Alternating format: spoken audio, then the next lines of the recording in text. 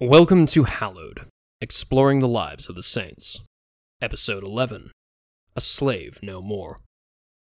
I'm your host, Tom Thorne, and in this podcast, I'll be taking you on a journey through the lives, adventures, trials, and triumphs of the great heroes of the Christian faith.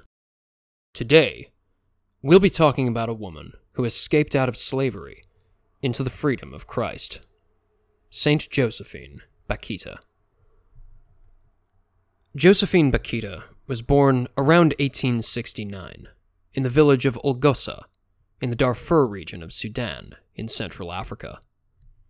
Her uncle was a chief among the Daju people, a pagan hill tribe known for their intricate tattoos among other things, and by her own recollection, she had a blissful childhood.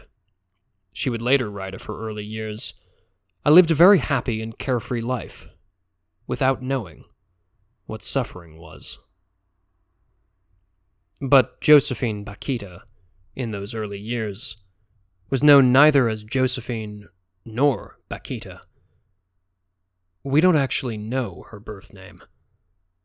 Not even Josephine herself, as an adult, could remember what she had been called by her own parents. For in 1877, when she was just 7 or 8 years old, Josephine's happy childhood came to an abrupt end when she was kidnapped by Arabic slavers. The Arabic slave trade was nothing new in Africa.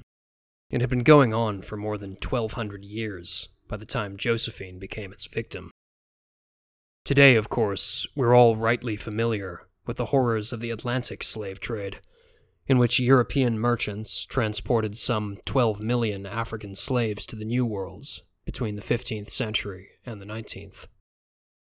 But we're far less familiar with the slave trade that had been operating within Africa itself long before the arrival of Europeans. This sordid business had been carried out by Arabic merchants since at least the 7th century, when the followers of Muhammad built their vast empire across the Middle East. The new Muslim rulers of the region set about buying and capturing sub-Saharan Africans for sale across the Islamic world and beyond, using them as laborers, soldiers, and concubines. The profits must have been vast. For as early as the year 813, Muslim traders were selling African slaves as far away as China. We don't know the exact number of human beings who fell victim to this traffic. It began in the early Middle Ages, after all, in largely illiterate societies that kept few written records. But it's clear that the Arabs trafficked at least as many African people as their later European counterparts, and did so over a much longer period of time, with apparently no moral difficulties. Islam, unlike Christianity, never condemned slavery. It was assumed throughout the Muslim world that infidels could and should be enslaved. Within sub-Saharan Africa, too, slavery was a long-standing and seemingly unquestioned practice among the pagans. It was simply taken for granted that warring tribes would sell captives into slavery, and there was never a shortage of wars between tribes. Only with the coming of Christianity, backed up by the guns of the British Empire, did the Arabic slave trade face a challenge. The British had taken an interest in Egypt since the Napoleonic Wars, and by Josephine's day, they had effectively taken over the governments of the country as advisors to its native elite. One of their first priorities was to end the slave trade with the Sudan, from which the Egyptians bought most of their slaves. On paper, they successfully abolished the Sudanese slave trade in 1877, the very same year that Josephine was kidnapped. But, in practice, the British, being only advisors to the Egyptian governments, lacked the real political and military might to enforce the ban. Europeans had yet to make contact with the African interior, this being several years before the rush to claim colonies across the continent. So Arabic slavers continued to operate across the Sudan in the late 19th century, and the young Josephine was among their victims. Her sister, too, had been captured several years earlier. Josephine would never see her, or anyone else in her family, again. Kidnapped from her home and chained to a slaver's caravan, Josephine was forced to walk 600 miles across the desert to the market of Al-Ubaid, an oasis town in the middle of the Sudan. During the long, hot, thirsty journey, which often claimed the lives of its victims, she was bought and sold at least twice by different slavers. It was during this arduous march that her captors gave her the name by which she is still known to us, Bakita, meaning lucky in Arabic. Perhaps they meant it as a cruel joke, or perhaps they thought it would be attractive to buyers. Either way, we know that they treated her terribly, and even forced her to convert to Islam, though it's not clear that she was ever instructed in her new religion.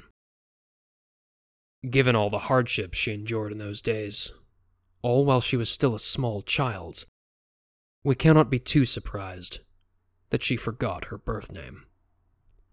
For many years to come, she would be simply Bakita. Upon her arrival in Al-Ubaid, she was brought by a wealthy Arabic man, who gave her as a maid to his daughters. This was, at first, an improvement over being dragged through the desert, but her new life in the city soon proved as cruel as the wastes. As a punishment for accidentally breaking a vase, Josephine was beaten so badly that she couldn't work for a whole month. When she finally recovered, her owners decided they had had enough of her, and she was sold again at the market.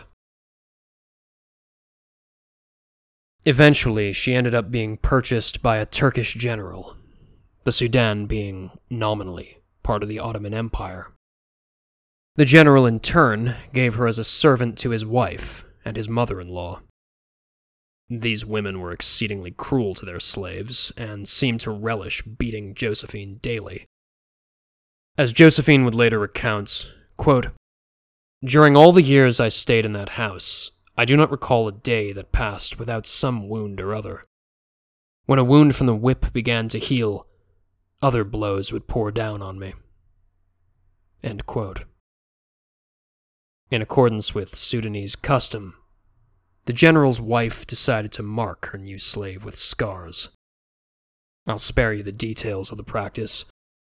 Suffice to say that by the time her mistress was done with her, Josephine had received no fewer than 114 scars across her upper body. It was, ironically enough, an Islamic holy war in defense of the slave trade that freed Josephine from her cruel mistress.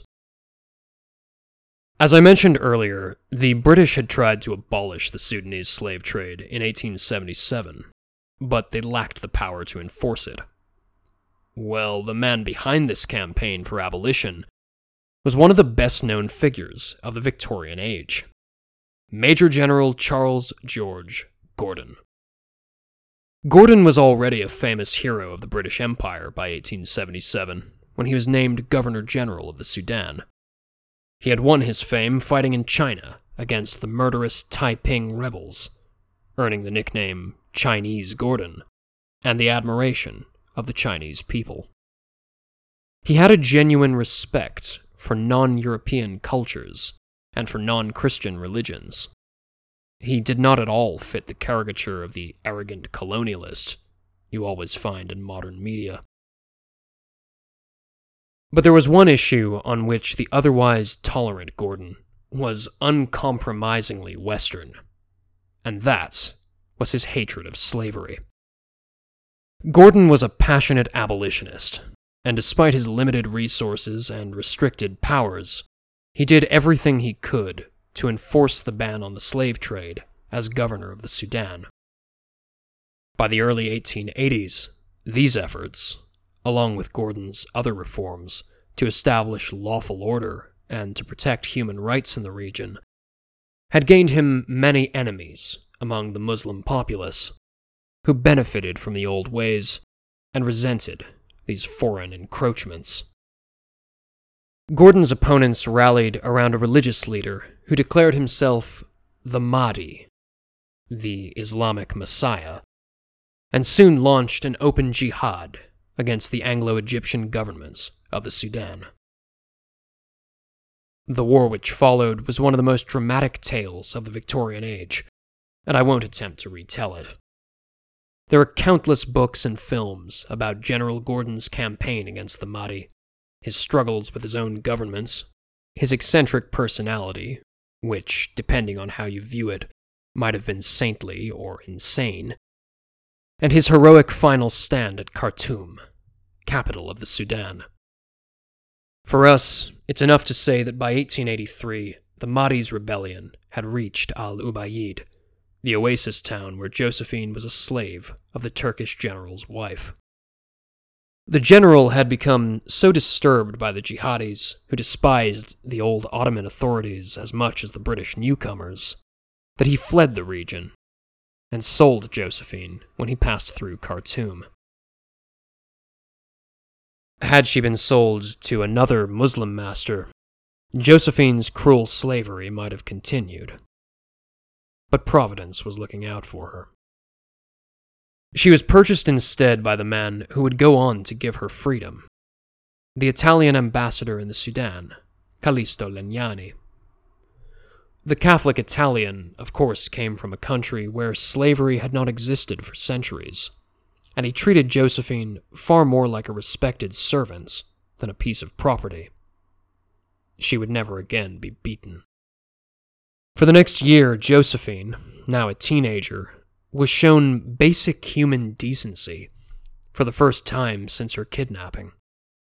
And when Khartoum itself came under attack from the jihadis in 1884, the 15-year-old Josephine begged her master to take her with him as he fled the city.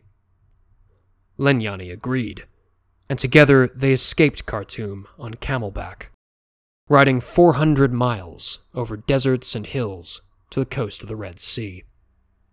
There, at the ancient port of Suakin, whose crumbling coral ruins you can still see today, the pair boarded a ship to Italy, and were finally free of the chaos in the Sudan.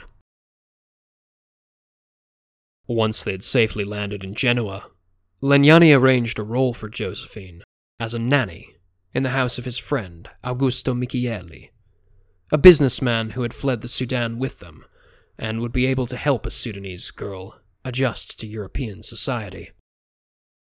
We can only imagine how strange this all must have seemed to Josephine, who had only known a life of slavery thousands of miles away.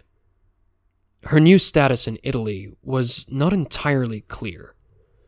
She had been purchased as a slave by an Italian abroad, but Italian law, going back to the Middle Ages, had never formally recognized slavery, and of course, slavery had been abolished all over Europe by this point in history.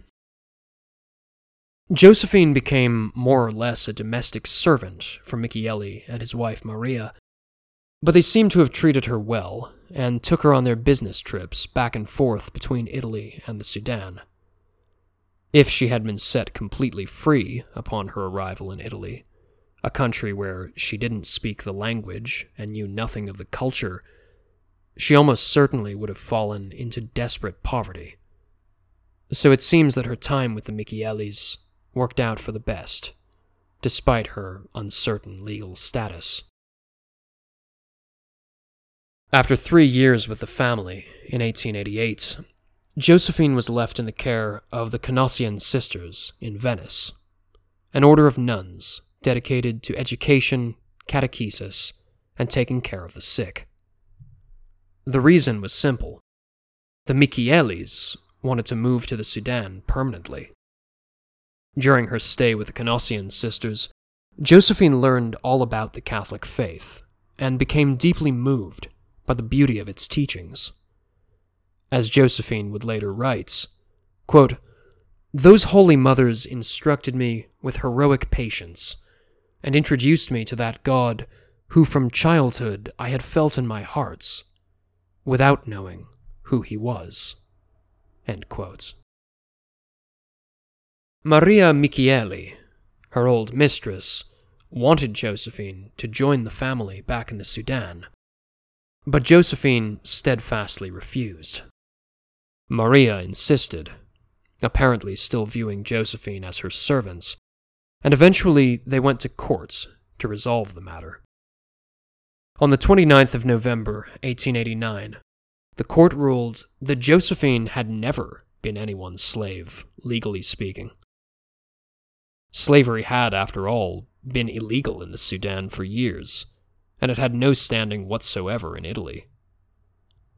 Finally recognized as a free woman, the 20-year-old Josephine decided to stay in the Canossian convent and commit herself to the service of God. The following year, on the 9th of January, 1890, Josephine received the sacraments of baptism, confirmation, and First Holy Communion from the Patriarch of Venice. That's the title of the Archbishop, by the way, owing to the Byzantine heritage of Venice. The Patriarch who received her into the church was none other than Giuseppe Sarto, better known today as Pope St. Pius X. The girl who had long been known as Paquita, the name given to her by her enslavers, now chose her own name as a Christian, Josephine Margaret Fortunata, that last being a Latin translation of Paquita, lucky.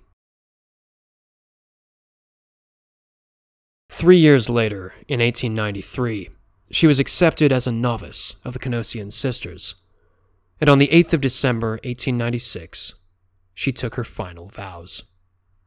For the rest of her long life, Josephine would be a bride of Christ at the Canossian convent in Schio, to the west of Venice. When she wasn't serving her fellow sisters in the day-to-day running of the convent, she often traveled to other convents to share her remarkable story and train missionaries bound for Africa. She became well known for her gentle voice and smile, being nicknamed Madre Moretta, Black Mother, by her loving sisters. Living all the way through the world wars, she developed a reputation as a living saint.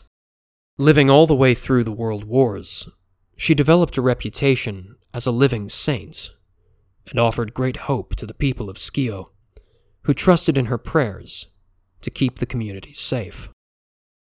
Though the town was bombed by the Allies in World War II, not one person in Schio was killed. In her final years, Josephine suffered the pain and disability of old age with a cheerful attitude. When confined to a wheelchair, she would reply to anyone who asked how she was doing with a smile and the words, "As the Master desires." She even gave thanks to her captors of long ago, those Arabic slavers who had taken her from her village. "If I were to meet the slave traders who kidnapped me," she said, "and even those who tortured me, I would kneel and kiss their hands, for if that did not happen, I would not be a Christian and religious today. The Lord has loved me so much. We must love everyone, we must be compassionate. For Josephine, loving one's enemies meant an awful lot more than it does for most of us. But she still found it in her heart to love her enslavers. I can't think of a better example of the right Christian attitude than her own words. Be good, love the Lord, pray for those who do not know him. What a great grace it is to know God. Even in the face of terrible adversity and abuse, we ought to remember, with Josephine, that, quote, the very best thing for us is not what we consider best, but what the Lord wants of us. End quote. It's only through the cross that we can arrive at the resurrection.